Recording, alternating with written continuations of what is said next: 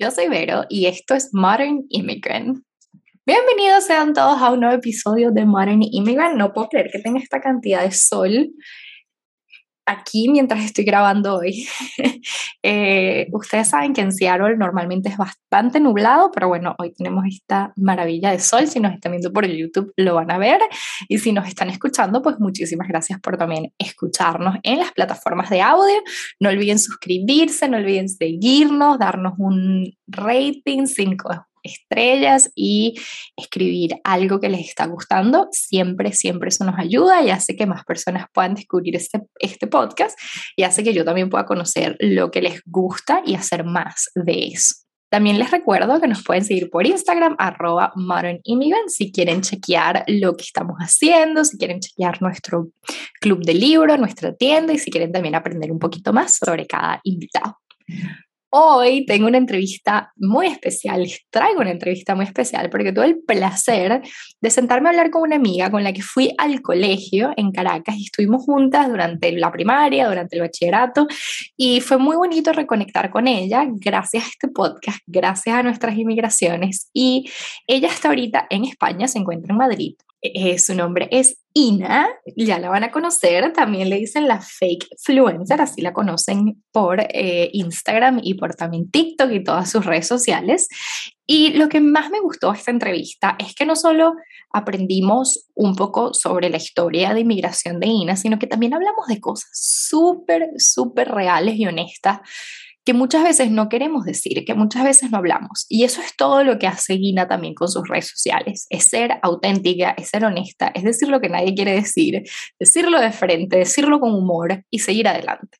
Así que creo que este episodio los puede ayudar mucho en muchos aspectos, pueden aplicar muchísimas de las filosofías que tiene Ina en su vida, y también los va a hacer reír, la van a pasar bien, porque a final de cuentas para eso estamos aquí, para que se diviertan, para que pasen un rato divertido, chévere, y para que aprendamos todos algo. Bueno, muchísimas gracias por estar aquí, les agradezco de corazón. Recuerden suscribirse, seguirnos, y si quieren apoyar este proyecto un poquito más, nos pueden dejar donaciones de cualquier monto que puedan. Esas donaciones nos van a ayudar a cubrir la producción de este podcast. Aquí está el link, es buymeacoffee.com/modernimmigrant, o también todos los links de lo que estamos ahorita hablando, y para contactar a Ina en la descripción.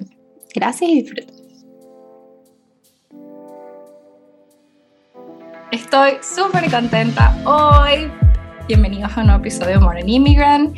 De verdad que me alegra muchísimo tener esta entrevista los sábados, me pone como de buen humor, y además le tengo que dar la bienvenida a una persona que conozco desde hace mucho tiempo y que no habíamos hablado ni visto, pero este podcast me ha reconectado con gente y me parece que es muy bonito. Así que Ina, Andreina ya se va a presentar.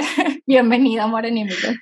Hola, Vero, gracias, y hola a todos los oyentes. Yo soy Andreina, pero me puedes decir Andre, Ina o como quieran. También te llaman la fake influencer, ¿verdad? También, desde hace poco la fake influencer. Que vamos a hablar de eso también para que la gente conozca lo que estás haciendo. Pero Andre, nada, me encantaría empezar por dónde te encuentras, de dónde inmigraste, de dónde eres, si la gente no ha podido adivinar ya. Por mi acento. Exacto. Yo soy venezolana y emigré desde Venezuela a España, y es donde estoy al día de hoy. Ok, ¿qué te motivó a irte a España? ¿Por qué España? Porque España, bueno, empieza con la historia migratoria, no la mía, sino la de mi abuelo. Mi abuelo era un español cuya familia se vio afectada por la Guerra Civil Española. Él era el menor de 5 hermanos, su padre muere poco después de la guerra y estaba muy mal económicamente, estaba muriendo de hambre. Sus hermanos emigran a Venezuela porque había una política de inmigrante calificado. Básicamente, si tú llegabas y demostrabas que eras bueno para algo, era más fácil sacarte los papeles para poder tener trabajo y tener permiso de residencia. Mi bisabuela iba a visitar a sus otros hijos y mi abuelo no se quiso quedar, así que se metió de polizonte en un barco. Evidentemente, con 17 años lo descubrieron porque no lo hizo del todo bien. Y tuvieron que, mover algunos hilos para lograr sacarlo. Finalmente llega a Venezuela, a esta oficina de migración, donde le preguntan que para qué es bueno él. 17 años, años 50, mi abuelo medio había terminado la educación básica y lo que hacía era boxear en las calles. Mi abuelo lo que respondió es, lo que sea, yo hago de todo. Y ya va, perdón que te detenga ahí, pero eso yo creo que nos identifica tanto a los inmigrantes, porque tenemos que, hay como que esa necesidad de probar qué vas a añadir a este país, qué de bueno tienes, lo cual me parece absurdo, porque es como, bueno, yo soy yo y haré lo que pueda, pero uno le da a todo, o sea, que tu abuelo tenía esa fortaleza tenía desde que eso. empezó. Era un inmigrante y no lo sabía, o sea, él a eso se lo llevaba. En esa respuesta les dijo que, bueno, que pues, sabía hacer lo que fuera, y el agente de migración le dijo, bueno, ¿sabes construir? Sí, claro. Not that much. Pero le asignaron, pues eso, algunas ofertas de empleo que estaban disponibles, pues sobre todo para desarrollo del país. En ese momento había una dictadura en Venezuela que lo que fomentaba era mucha mano de obra, y empezó haciendo eso, construyendo carreteras, metía la dinamita, encendía la mecha, salía corriendo. Sin saber, o sea, y como iba viniendo, vamos viendo. Exactamente, fue aprendiendo y bueno, se dedicó a la construcción finalmente, emprendió, después de muchos años, abrió su empresa de construcción y sentó raíces. Se casó con una venezolana y tuvo hijos y nietos. Y lo demás es historia. Sí. Y ahora estoy yo aquí, sí. Él nunca perdió las tradiciones, o sea, él desde que a todos nosotros nos enseñó desde comer hallacas como comer paella, desde escuchar música tradicional venezolana como escuchar flamenco. Vivimos en esa doble cultura muy rica y que hizo no solamente de su familia, por su familia española, sino de su nueva familia política, pues un entorno muy agradable en el que crecer. Y para ti yo me imagino que también, porque yo me identifico con esa historia de tener un inmigrante en la familia y de como compartir tradiciones, eso quizás te facilitó la ida también de Venezuela, porque de cierta forma no estabas como, no voy a decir que no estabas arraigada, pero ya habías crecido con otras tradiciones, con otra cultura, y era como, bueno, capaz España se me hace familiar también, de alguna forma. De alguna forma sí, o sea, de alguna forma sí, solo que bueno, siempre queda como bueno, mi abuelo no era una persona particularmente fácil, no tuvo una infancia fácil y su personalidad no era fácil, era un muy buen abuelo y yo era la favorita. No era una persona fácil, pero bueno, te vas criando con eso y lo vas entendiendo. A mí mi abuelo lo que hizo fue abrirme esas puertas. Mi abuelo, él renunció a su nacionalidad española cuando ya llevaba algún tiempo en Venezuela porque quería formar parte de la política venezolana activamente. Y tenía que hacerlo. Okay. Sí, no siendo candidato, pero sí votando. Él quería votar y sabía que si no se hacía venezolano no iba a poder votar y no iba a poder participar activamente en el país. Mi abuelo amaba Venezuela. Y ese legado, pues bueno, cuando yo me vine, me acuerdo que las últimas palabras que me dijo fue: hija, ¿por qué tú te vas a un país que me lo quitó todo? A mí, para mí eso fue muy duro. Me eriza la piel. Yo respondí: abuelo, porque el país que a ti te lo dio todo, a mí me lo está quitando. Fue una conversación muy profunda, pero yo creo que él ahí entendió que cada uno vive un proceso migratorio a su manera. El de él, pues bueno, fue difícil a su manera, y el de nosotros que somos inmigrantes modernos, pues es otro tipo de complicación. Ningún proceso migratorio es fácil, y yo parto de esa premisa, ninguno, aunque tú te vayas y lo estés haciendo por voluntad propia y no estés huyendo de ningún tipo de persecución, nada es fácil. Porque siempre hay algo que va a estar esperando y que va a estar en el camino y que tienes que ir asumiendo. Total. Pero lo importante es eso, es asumirlo. Y enfrentarlo, o sea, me parece que es interesante lo que dices, porque también es como esa visión de que la historia literalmente se repite y se va a repetir en diferentes países y en diferentes momentos, y a él quizás le parecía como impensable que tú estuvieses yendo para allá, pero al mismo tiempo Venezuela cambió totalmente a la Venezuela que lo recibió. Y quizás eso te pase a ti con España en un futuro, a mí con Estados Unidos, o sea, lo hemos visto demasiado cerca, como las políticas cambian, los gobernadores cambian, y quizás nos toca de nuevo como arrancar y decir, bueno, hacer las maletas e irnos. Creo que como inmigrantes tenemos esa... Por lo menos a mí, no sé si a ti te pasa igual, Lina, como que sentimos que en cualquier momento nos va a tocar otra vez, por más estable que estemos. O sea, esta es la primera vez que me siento tan estable aquí, pero es como, no sé. No sabes. Yo, de hecho, España no fue mi primer destino. Yo, cuando empezó como la situación ahí un poco rara en Venezuela, yo estudié Derecho y me negaba rotundamente a formar parte de una política del país, siendo abogada de esa política del país tan turbia. Así que decidí estudiar otra cosa, estudié publicidad y comunicación organizacional. Y al poco tiempo decidí irme a estudiar inglés a Nueva York, con visión a, bueno, ¿cómo puedo vivir en Nueva York, en una ciudad de Estados Unidos? ¿Qué puedo hacer? Voy a investigar todo. ¿Cómo puedo quedarme, no? ¿Cómo puedo quedarme? Exactamente. Y me di cuenta que el sueño americano requiere mucho, mucho, mucho esfuerzo. Y yo con 26 años no estaba ni económica ni mentalmente preparada para asumirlo. Así que me tuve que devolver al terminar mi curso de inglés. Y es que el sueño americano es bullshit, o sea, no existe. O sea, y te hacen creer que tienes que ser más fuerte, más inteligente, tener más dinero, pero realmente es como nadar, nadar, nadar, nadar y no llegar a ningún lugar. Exactamente. Esa es la verdad. Y yo ante esa situación dije, bueno, me voy a devolver, voy a pensármelo bien, voy a meditarlo. Y llegué a Venezuela y encontré un muy buen trabajo, una empresa con marcas internacionales, así que estaba con unos beneficios laborales muy buenos. Y estando en Venezuela me sentí cómoda en esa misma situación donde tú dices, wow, estoy tranquila. Bueno, sí, estoy ahorrando, pero estoy tranquila. Hasta que un día, a las 4 de la tarde, poniendo gasolina, donde siempre había vivido, una zona clase media alta, con un vigilante, una persona de seguridad a menos de 10 metros, llegaba una persona motorizada, 2 de hecho, me dicen que si no les doy el teléfono me meten un tiro. Yo estaba en shock, no lo podía creer, no se los di hasta que ya vi la pistola y ya se los tuve que entregar. En ese momento me marcó porque yo no lo podía creer, yo estaba como tan tranquila, tan bien, tan, bueno, sí, estoy ahorrando para irme en algún punto, pero no tengo ninguna prisa. Venezuela pues sí, tiene sus cositas, pero bueno, sigue siendo mi país. Y fue eso y fue como, no me lo puedo creer. Qué frustración, qué decepción, qué enfado. Bueno, llegué a mi casa, estuve media hora gritando, enfadada, llorando, decepcionada, todo lo que te puedas imaginar, en shock, histérica. Claro. A la media hora, como que ya veo que mis padres están dejando de escucharme. Y digo, vale, Andreina, tienes 3 opciones. Una, seguir llorando, pero en tu cuarto, porque ya nadie te está escuchando hasta que esto se vaya disolviendo en el tiempo, sin buscar ninguna solución, simplemente pues deal with it y ya está. 2, callarte ya. No eres ni la primera ni la última persona a la que asaltan, así que ya vive con eso y punto, déjalo en tu interior y ya está. Y eso se va a ir yendo, o no, quién sabe. Y 3, llorar 1 minuto más, date 1 minuto más de enfado, déjalo ir y deja que entren cosas buenas. Aprende esto y tira para adelante. Eso fue lo que hice. Me metí en meditación, lloré 1 minuto más, respiré profundo, salí y le dije a mis papás, me voy. Y claro, yo necesitaba en esta oportunidad su apoyo financiero porque estaba cómoda y estaba medio ahorrando, pero no tenía todo el dinero para irme en el tiempo en el que yo me quería ir.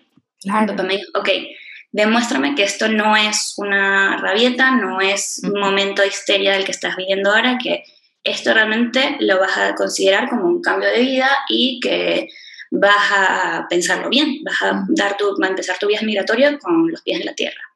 Porque si pasa algo malo y quieres volver, no sabemos si vamos a poder tener dinero para poderte apoyar. Lo que me podían hacer era... Muy sensato de tu papá decirte eso, me encanta. Tal cual. Hablar claro, o sea...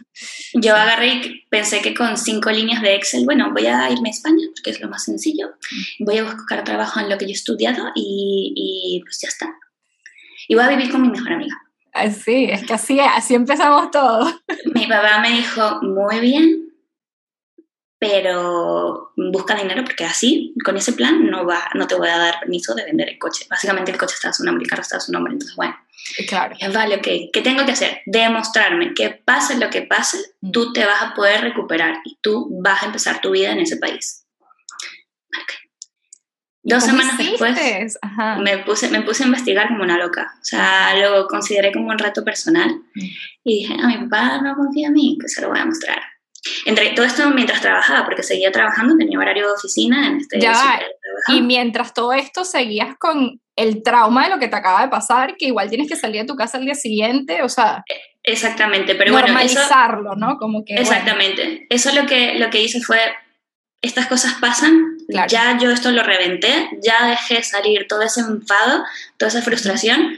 Todos los días te puede pasar algo malo y todos los días seguramente te va a pasar algo malo, claro. Así que lo que tengo que hacer es dejarlo salir todo y aceptar cosas buenas. Para mí, esta cosa buena que me ayudó a superar ese trauma fue ponerme en marcha de este plan de vida aquí. Me puse a investigar desde qué tipos de trabajo habían, España estaba medio saliendo de una crisis, cuánto costaba ir a hacer un mercado, zonas para vivir, cuánto tiempo me podía quedar en casa de mi mejor amiga, a quién podía contar en caso de que mi mejor amiga y yo tuviéramos una pelea, cuánto costaba el transporte, opciones de ayuda para inmigrantes, todo. Hice 10 planes, Vero, 10. Al mes me senté con mi papá y le dije, opción A, esto, opción B, esto. Chama, te admiro demasiado. Le mostré 10 planes. Ninguno de los planes era regresarme. Mi papá me dijo, 11, siempre puedes volver a casa. Y yo le dije, te voy a demostrar que no. Al día de hoy, pues bueno, eso se lo propuse y al mes estaba ya aquí en España.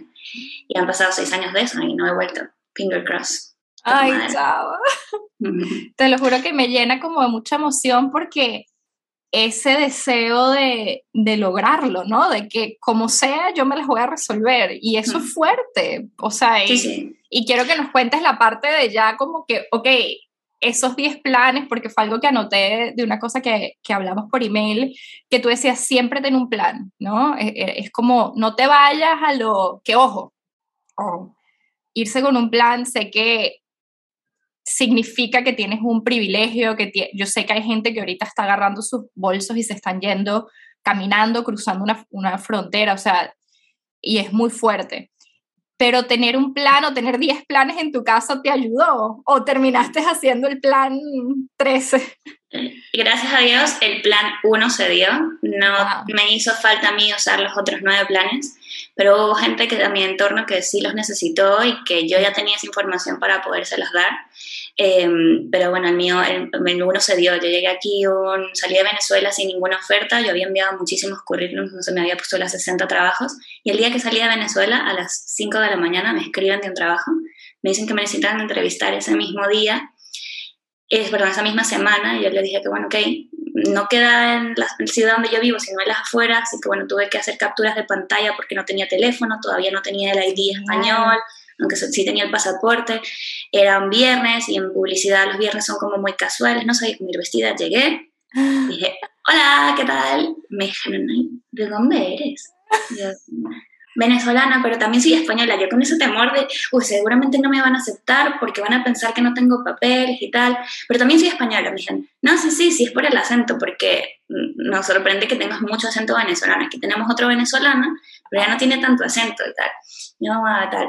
¿Cuánto tiempo llevas aquí? 2 días. Ay. Se quedaron blancos, no se lo podían creer, y bueno, aparte de la entrevista, yo en torno a cómo dejas todo y te vienes. Yo ya al final de la entrevista, cuando ya me lo habían preguntado 3 veces, les dije, a ver, no es un proceso fácil, no es un proceso sencillo, tengo muchos planes y esta es mi primera entrevista. Si no va bien, yo sé que voy a poder seguir adelante, porque las cosas malas pasan y lo único que tienes es que tener en ti la voluntad de no dejar que eso te afecte y seguir para adelante. Obvio te contrataron después de decir eso. A la semana me llamaron y me contrataron, la que es al día de hoy todavía mi jefa, aunque yo he evolucionado y ella también sigue siendo mi jefa, siempre reconoce esa sinceridad que yo tuve en la entrevista y que bueno, que demuestro todos los días en el trabajo realmente.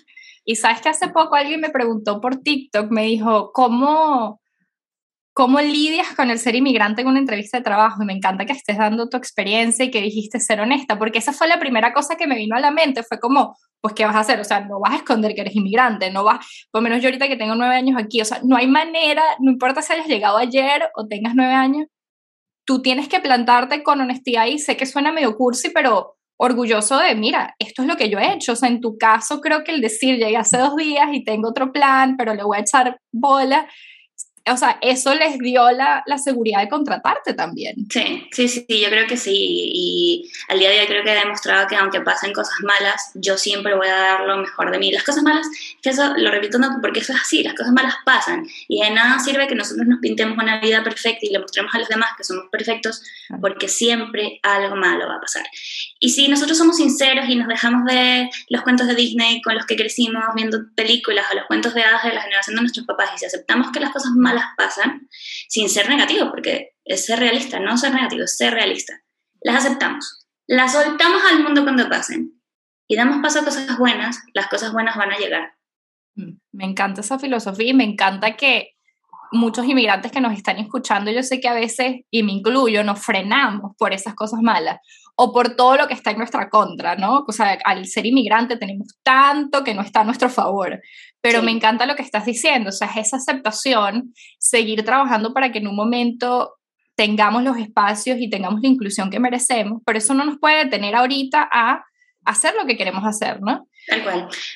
Hay muchas cosas también que como inmigrantes nos pechan en el proceso migratorio y que por distintas razones pues nos mostramos una forma que no es. Por ejemplo, yo conozco mucha gente que llega a otros países aquí y no se relaciona con la cultura española. En plan, ¿por qué? No, tipo, solo comen arepas, solo comen arepas, solo comen pequeños, solamente se reúnen entre ellos y cualquier cosa que sea español les parece raro y suena mal. Muchísima gente, yo me casé con un español, en estos 6 años conocí uno y me casé con un español y me dicen, yo no podría nunca tener una relación con el español.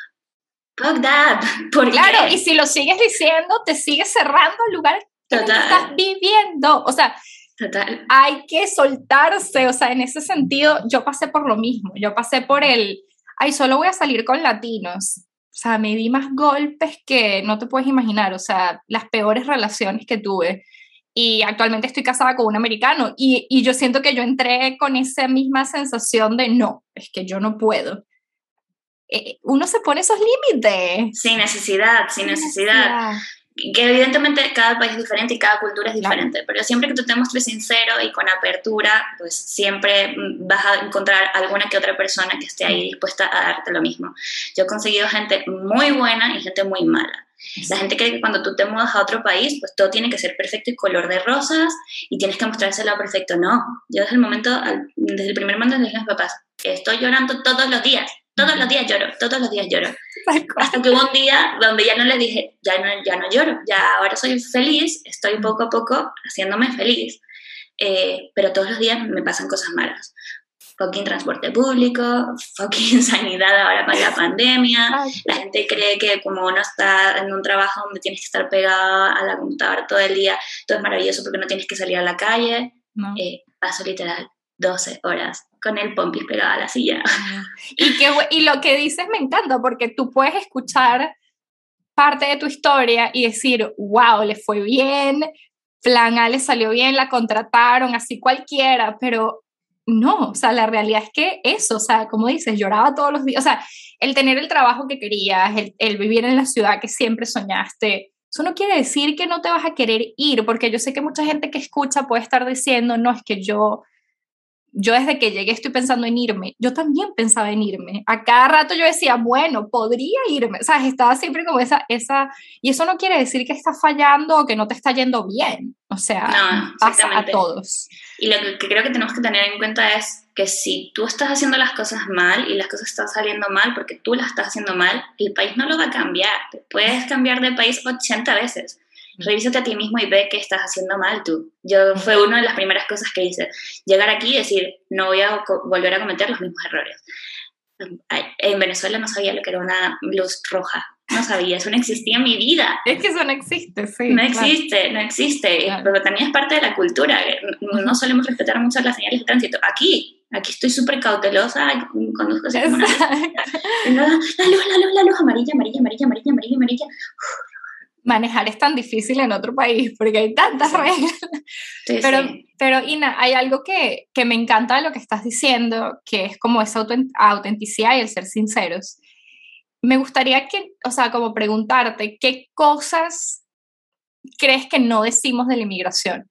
¿Qué pasan? Porque, ojo, ya nos has dicho varias es difícil, por más que uno le siga dando, pero ¿cuáles son esas cosas que tú crees que muchos de nosotros estamos pasando, pero nos callamos por miedo a qué van a decir si digo esto?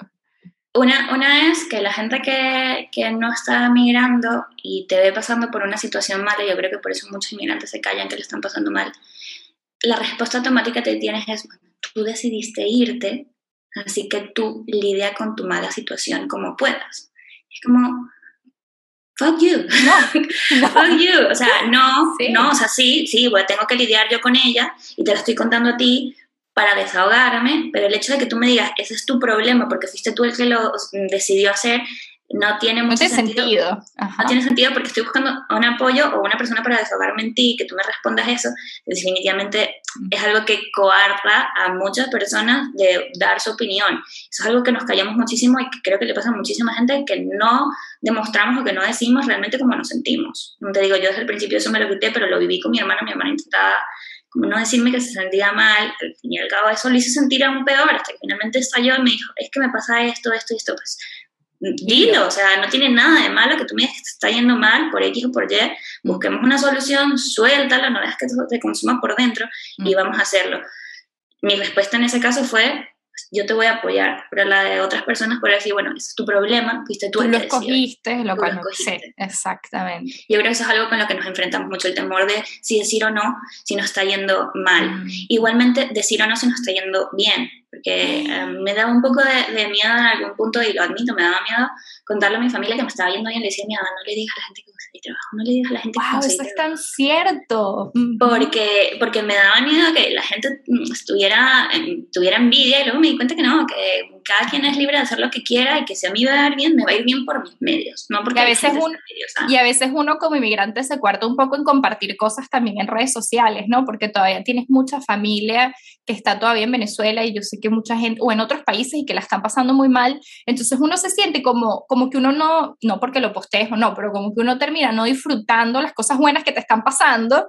Exactamente. Porque dices que hay tanta gente y tú dices, bueno, yo estoy también tratando de ayudarlos como pueda, pero mientras tanto yo tengo estas oportunidades y no voy a dejar de salir a comer afuera o en un restaurante porque, ¿sabes? Es como, sé que es muy complejo, pero uno tiene que también estar feliz por lo que ha logrado, porque nos ha costado mucho.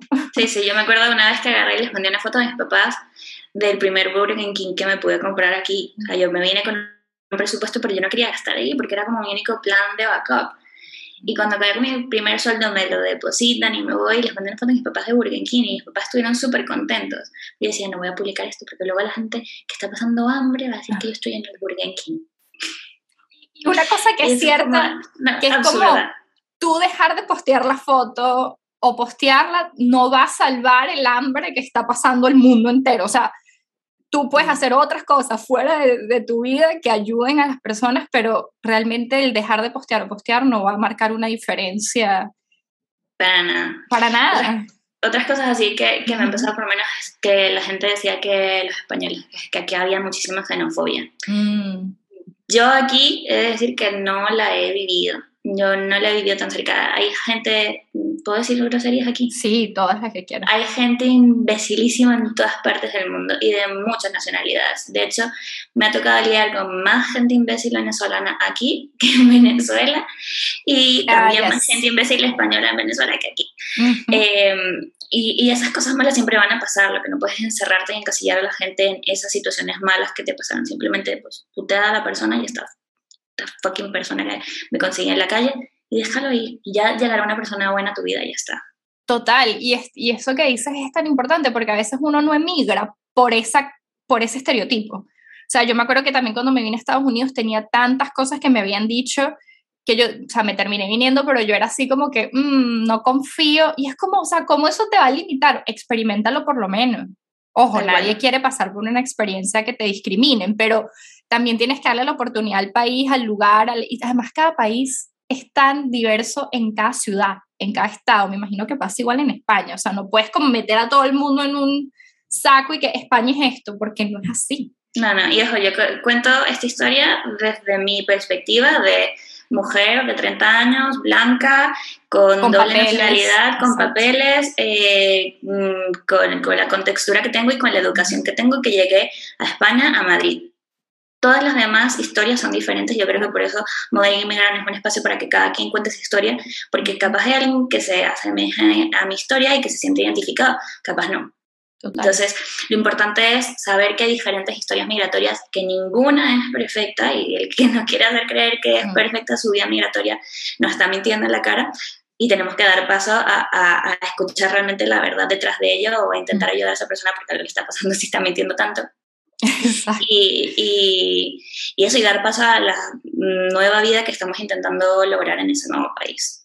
Sabes que también hay algo que me pareció muy interesante que me comentaste que querías hablar, que es el tema de la relación con la familia después de que emigramos, ¿no? Tanto cuando nos visitan y a veces es como, ok, soy una persona completamente diferente, ya no me la llevo tan bien con mi familia, o tenemos ideas diferentes, porque el emigrar, lo quieras o no, te cambia, o sea, te transforma, hace que cambies de ideas, lo cual a mí me parece que está buenísimo, porque de eso se trata la vida, de avanzar.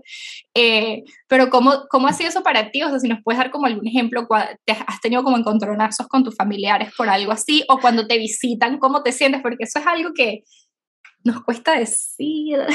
Fue complicado. De hecho, yo me casé en el 2021 y parte de mi familia, pues mis papás sobre todo, estuvieron acá varios meses con nosotros, viendo con mi marido y conmigo, y fue complicado. Fue complicado por el hecho de que mi mamá pues, quería que viniera mucha gente para la casa, que vinieran a visitarnos, una gran boda venezolana, no porque era muy cara ni nada por el estilo, porque no, nunca más alejado de la realidad, pero sí, quería mucha gente, yo teletrabajo desde mi casa. No quiero gente metida en mi casa. Ustedes son mis papás y solamente porque son mis papás están aquí. Durante la pandemia, además. Durante la pandemia, además. O sea, ustedes están aquí porque son nuestros papás y también un poco de estas son las normas de la casa. El hecho de llegar a que mis padres eran y yo les tuviera que decir, hola, bienvenidos, los quiero mucho, estas son las normas de la casa. No fue algo que se lo tomaron muy bien, claro. Pero al fin y al cabo te terminaron entendiendo que compartes vida con otra persona que tiene una cultura completamente distinta. Gracias a Dios, mi marido le encantan las arepas, le encanta la comida venezolana. Hoy antes de grabar me dijo, tienes que hablar despacio, porque la gente se va a enterar de lo que hablas. ¡Qué bello! O sea, ya él se acostumbró, me decía, yo que ya te escucho todos los días lo entiendo, pero alguien que no hable venezolano y que te escuche hablar rápido no lo va a entender. Le vamos a poner la gente que lo ve en YouTube puede poner los captions. Por favor. O sea, y esa situación fue pues eso, complicada de hacer entender a mi mamá que yo no quería que viniera mi familia para la casa todos los fines de semana, que mi casa no era un centro de reunión familiar, porque yo quería descansar y tenía una vida, o temas políticos. Claro, estábamos también aquí como medida de la pandemia y la televisión se llena de mensajes publicitarios, bueno, de propaganda sobre el tema de la pandemia y sobre el partido que está aquí y siempre sale el debate político. Claro, que para los venezolanos es, o sea, nosotros eso nos toca en cualquier país que vivamos, somos los más intensos. Somos los más intensos, y claro, yo he pasado a que eso sea parte de mi segundo plano en mi vida del día a día, pero cuando mis padres lo tocan es como, bueno, te voy a dar mi opinión. Me parece que las políticas de derecha no están del todo bien y las políticas de izquierda pueden ser mejorables, pero bueno, creo que estoy tirando más hacia este lado, de llegarme a decir que soy chavista, que ojo, que quiero ser chavista, que lo sea, pero yo no lo soy, es como tildarme de una corriente política con un tono como despectivo, qué horror. No sé, cuando tú eres la que vives ahí, además, cuando tú eres la que, o sea, porque eso pasó aquí también y me pasó con el tema de Biden y Trump. O sea, la gente que no vive en Estados Unidos te juzga a ti por alguna idea que tú tienes y también es que eres chavista, es que es izquierdoso, es que es comunista y tú dices, ya va, pero es que este país, las cosas que están pasando del otro lado son muy graves y la gente no las ve. Y me imagino que un venezolano ve a España como, wow, este lugar es ideal, es mucho mejor que Venezuela, y la gente ve lo mismo en Estados Unidos, pero eso no es verdad, no es que sean mucho mejores. Hay cosas horribles que están pasando en estos países que, ojo, son diferentes, sí, hay cosas que están más avanzadas, pero no entiendes hasta que no vives ahí. Cada país elige la política, cada país y cada nación elige la política que mejor se adapta a ellos. Puede que una vez sea más de derecha, puede que una vez sea más de izquierda, pero cada uno es libre de pensar lo que quiera siempre que viaje en ese país. Porque también me pasó que había como mucha gente diciendo que cuando se fueran las elecciones en Estados Unidos, no, tienen que votar por Trump, pero tú no vives ahí, ¿qué haces opinar? Tú pagas taxes, tú has luchado por conseguir trabajo, tú perdiste tu trabajo, no, entonces no opines, o sea, claro, sí. Como que deja que ellos elijan la política que mejor se adapte a ellos, cada quien elija la política mejor que se adapte a ellos. Y eso sí, bueno, fue un issue. Claro. Mis papás entraron en razón y dijeron, bueno, que cada quien tiene que elegir lo que cada uno va a hacer, pero yo igual no estoy de acuerdo. Típico padre que tiene que cerrar con la frase, yo igual no estoy de acuerdo. Claro, pero está bien, y está bien que hayas puesto esas reglas.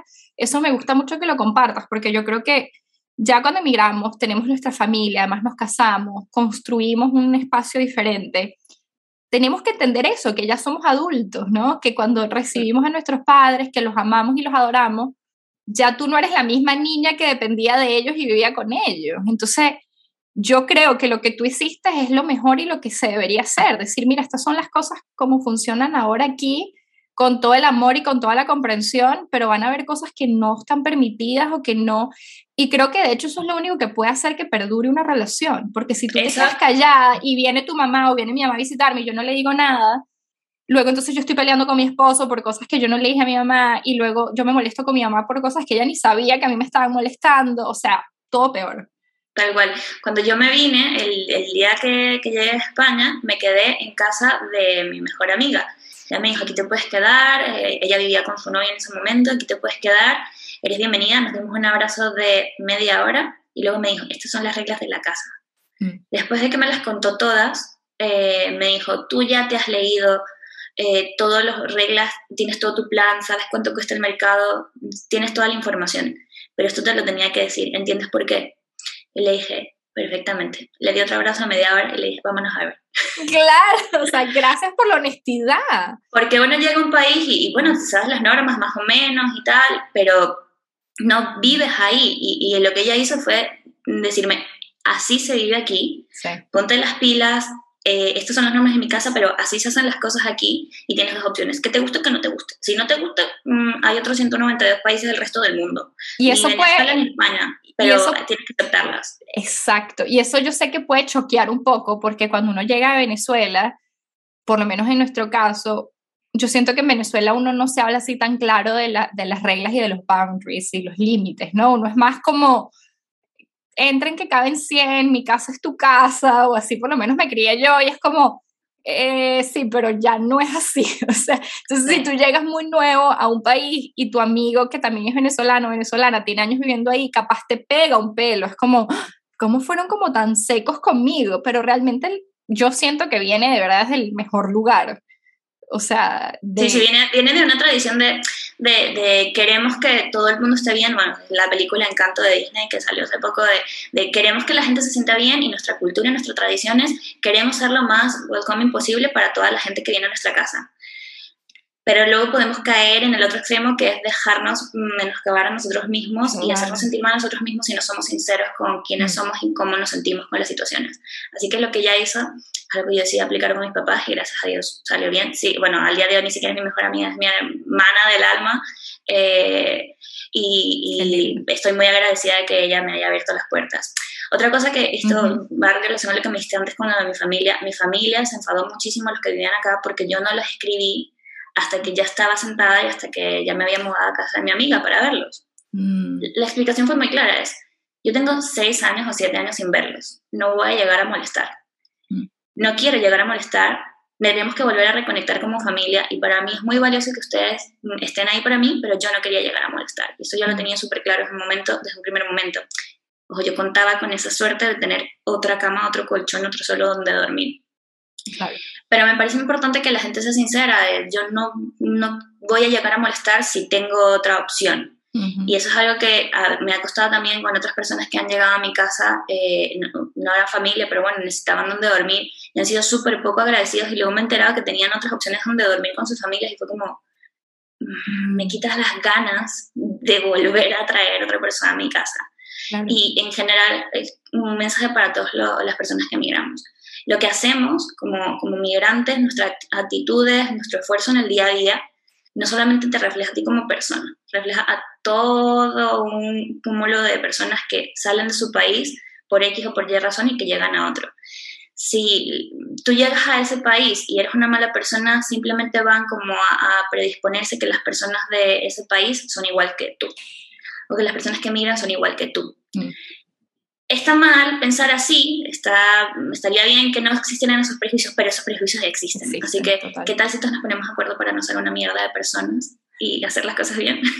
Sí, no, es que es en serio, uno representa a todo un país. Sé que suena súper exagerado, pero cuando lo hablé hace poco en un episodio de Work Bias, como que esta persona que venía de Nigeria entró a trabajar en una compañía aquí en Estados Unidos y tal cual, ellos tuvieron una mala experiencia con otra persona de Nigeria y en lo que la vieron, en lo que ella habló, o sea, abrió la boca, la trataron en base a esa mala experiencia porque esta otra persona la cagó en la agencia. Entonces es muy chimbo y yo siempre invito a la gente en este podcast a que, oye, no generalicemos, pero esa generalización está aquí muy invisible en tu mente, no, ni lo sabes que lo estás haciendo. Entonces sí, cuando estamos en un país que no es nuestro, hay que, oye, o sea, tratar con todas tus fuerzas de dar un ejemplo de que, oye, no somos esa persona, no somos ese estereotipo. Tal cual. Y volvemos a lo mismo, las cosas malas pasan. Aunque queramos vivir en un país de fantasía, esas cosas y esos prejuicios existen. Entonces, vamos a exteriorizarlas, vamos a sacarlas y vamos a dar lo mejor de nosotros para que pasen cosas buenas. Claro, y que nos puedan relacionar con algo positivo, porque yo sí creo que pasa y está pasando. Y va a ayudar al que venga después de ti, al venezolano que venga después de ti a tocar la puerta y a pedir un trabajo. Exactamente. Mira, Ina, me encantaría que nos contaras lo que estás haciendo ahorita. Sé que nos has contado un poco de tu trabajo, pero cuéntanos de tus redes sociales. ¿Qué puede conseguir la gente ahí de lo que estás haciendo? Porque creo que se asemeja mucho a la honestidad que nos has estado dando en este episodio. Y sí, cuéntanos, porque de verdad me gusta mucho todo lo que estás haciendo con tu cuenta. Pues yo, la Fakefluencer, como me presentaste al principio, la Fakefluencer son mis cuentas de redes sociales donde después de la pandemia pues yo estaba un poco cansada de la vida, del agotamiento del día a día, sí, porque no lo voy a negar, la gente a veces no está bien emocionalmente. Y mi salida fue, pues voy a darle una vuelta a mis redes sociales y voy a ver si hay alguien que se siente igual que yo, porque lo único que vemos en redes sociales es cosas bellas, bonitas, preciosas y una vida perfecta. Y yo sé que trabajando en publicidad, que esa gente no es así de verdad, sino que está siendo pagada por eso, que tiene muchísimo esfuerzo detrás para poder sacar esa mentira adelante. Y dije, pues bueno, la Fakefluencer va a hablar de las cosas que realmente pasan en el día a día, y lo voy a dar desde un punto de vista sarcástico y un poco de humor. Hablo de todo, hablo desde la inmigración, evidentemente, hablo del trabajo, hablo del día a día, de los amigos, de la familia, un poco de todo, siempre desde mi experiencia y desde quién soy yo. Y básicamente es contenido para la gente cansada del mundo. Si quieres un poquito de sarcasmo y un poquito de humor, pues ahí está ese cúmulo de todo. Siempre con eso, con la base de la honestidad y con la base de no es para insultar a nadie, es yo necesito sacar esto de mí. Si a alguien le entretiene y le gusta, bienvenido sea. Y si no, pase de largo. Y que además yo creo que ahorita estabas hablando de que eso nos afecta la salud mental y hablaste hace un poquito también como de las películas de Disney, de esta cuestión con la que crecimos. Yo creo que ahorita las redes sociales son como esas películas de Disney porque ves unas cosas que es como esta gente se levanta así en la mañana, ¿saben? Cómo y afecta más de lo que uno lo dice. O sea, yo desde que empecé a trabajar en el podcast y me puse como más seria con las redes sociales por el podcast, me empecé a dar cuenta que me estaban afectando las redes sociales, porque yo estaba creando contenido, pero entonces ves el contenido de otra forma también, ¿no? Y dices, ya va, es que esto no puede ser. O sea, esta gente lo está haciendo por likes, lo está haciendo por followers, y luego tú te mantienes como súper honesta a ti misma y te das cuenta que quizás no tienes la misma tracks, o sea, a la gente no le gusta tanto necesariamente, pero yo veo tu cuenta y es una de las únicas cuentas que sigo en mi cuenta personal que es como, no me hace sentir mal, ¿sabes? Es una cuenta en la que no me hace sentir como que me está tratando de vender, te lo juro, de corazón te lo digo, es como esta persona no me está vendiendo algo que no existe, y digo vender una idea, ¿no? Tal cual, y yo con eso ya he cumplido con mi cometido, con llegar a gente que esté necesitando ese tipo de contenido. No lo hago por like, no lo hago por nada. Evidentemente, si se meten y ven los fucking calendarios, que es como el contenido básico de la Fakefluencer, se van a dar cuenta que ninguna marca me contrataría en la vida y que apenas tengo 1000 seguidores y que me hago llamar la Fakefluencer por una risa, por echarnos unas risas. Pero la verdad es que si yo ya estoy haciendo sentir a alguien bien y haciéndole sentir a esa persona que no tiene que ocultar quién es, que no tiene que dejarse enfurecer por esas cosas que nos pasan el día a día, sino sacarlas y ya está, pues ya lo logré. Ya lo lograste, y lo lograste, ahorita que dijiste lo de tengo tantos seguidores, lo lograste con un seguidor, 2 seguidores, o sea, yo creo que eso también es parte de la toxicidad de las redes sociales, es ver esos números porque, ojo, lo digo por mí, o sea, uno ve un número y cree que eso es lo que uno representa, o que el trabajo que le pones a algo se reduce a ese número, y la verdad no, yo me he dado cuenta que yo nunca he compartido como milestones en cuanto a números, ni de followers, ni de escuchas en el podcast, porque yo me he dado cuenta, como que yo me pregunté, tipo, cuando tú ves eso de otra cuenta, ¿eso te añade o te quita? Y yo siento que a mí me quita, o sea, cuando a mí alguien me dice o muestra, miren todos estos likes que tuve, o miren todos estos seguidores, o miren todo esto, yo digo, pero es que no me está, o sea, lo estás midiendo en base a qué. Entonces claro, yo soy ¿qué? Una más de esos. Ajá, y además siempre que lo dicen es interesante, porque es como que 10.000 personas escucharon mi episodio, apenas 10.000, y uno como que, ya va, yo no tengo 10.000, o sea, siempre te pone como a menos. Entonces yo dije, por más que yo sí celebro cada paso, cada escucha, cuando un episodio le va mejor que otro, yo lo celebro, pero yo digo, yo no necesito necesariamente mostrar eso porque puedo o hacer sentir mal a alguien, o simplemente no le, o sea, a la gente que le gusta el podcast, ¿qué le interesa saber? ¿Sí me entiendes? Es como... Tal cual. Mira, yo en diciembre, que todavía ya no le había puesto un poco de formalidad a la Fakefluencer, yo en diciembre llegué a 1.000 seguidores. 1.000 seguidores que son gente a la que conozco, seamos sinceros, gente a la que conozco, amigos por los que han pasado por mi vida, mi madre, la mitad de mis tíos, y dije, voy a hacer un sorteo. Voy a hacer un sorteo que coincidió también con que esa semana alguien me dijo, ay, qué triste que hayas perdido tu acento. Ay, por favor. Lo primero que hice fue decirle, gracias a la persona que me ha dicho que ha perdido mi acento, qué lástima que yo estoy perdiendo mis tradiciones. Aquí va un sorteo para los 1.000 seguidores. Voy a regalar... Y me acuerdo. Voy a regalar 4 botellas de Ponche Crema. Ponche Crema, para los que no sepan, es como el eggnog venezolano. Ajá. En la época de diciembre, cuando yo llegué a ese milestone, 4 personas participaron en el concurso 4. Y ¿sabes lo que hice? Fue decir, a las 4 únicas personas que participaron en el concurso, a cada una le voy a regalar una botella de Ponche Crema porque los quiero, son mis amigos, están en el día ahí, me apoyan. Total. Y me risa y lo saqué al frente, es como en plan, no te dejes engañar para cuando alguien te diga que he llegado a un milestone importante, porque al fin y al cabo puede que lo hayan fakeado o puede que no sea tan big deal. Es como el típico chiste de, y qué lindo que hiciste eso y qué lindo que lo celebraste, y además el sentirse alegre de regalarle eso a la gente que te apoya. Yo a veces también cuando comparto la cajita de preguntas, y esto es porque hablando claro y raspado, o sea, obviamente, a veces te responden 2 personas y uno se siente mal, pero 2 personas se conectaron con lo que estabas diciendo, y a veces uno ni lo quiere compartir porque dice, bueno, es que fueron solo 2, pero no le estás dando la importancia al que está ahí. Ojo, que van a llegar más, sí, que quieres que lleguen más preguntas, que quieres celebrar más seguidores, todo eso me parece genial, y no quiero que con lo que dije sea como que no lo compartan o no lo celebren, pero es como, pregúntate qué está detrás de eso, o sea, ¿estás orgulloso por lo que estás logrando o simplemente te estás dando golpes porque apenas tengo esto, no tengo esto, ¿sabes? O sea, celebra a los que están ahí. Tal cual, celébralo y sé claro y transparente con quien tú eres. No vendas una cosa que no eres por redes sociales. O sea, tu contenido es súper realista y está súper enfocado a lo que estamos hablando aquí, a aportar algo de valor a las personas a las que te siguen. Yo creo que cada una de nosotros que tenemos redes sociales tiene que entenderlas como un medio más donde la gente puede ser sincera o puede no serlo. Yo particularmente prefiero seguir cuentas que me parezcan que sean sinceras y que no me estén vendiendo humo. Exactamente. Gracias por compartir eso, y ojalá alguien que esté como temeroso por empezar sus cuentas, sus redes, o que lo está haciendo y se siente como, soy el único que me está pasando esto, de verdad sepan que no. O sea, lo que a mí más me ha ayudado es la consistencia, o sea, seguir estando ahí. Para los que están ahí, bienvenido el que llegue, y el que se va, pues está bien. Exactamente, no pasa nada.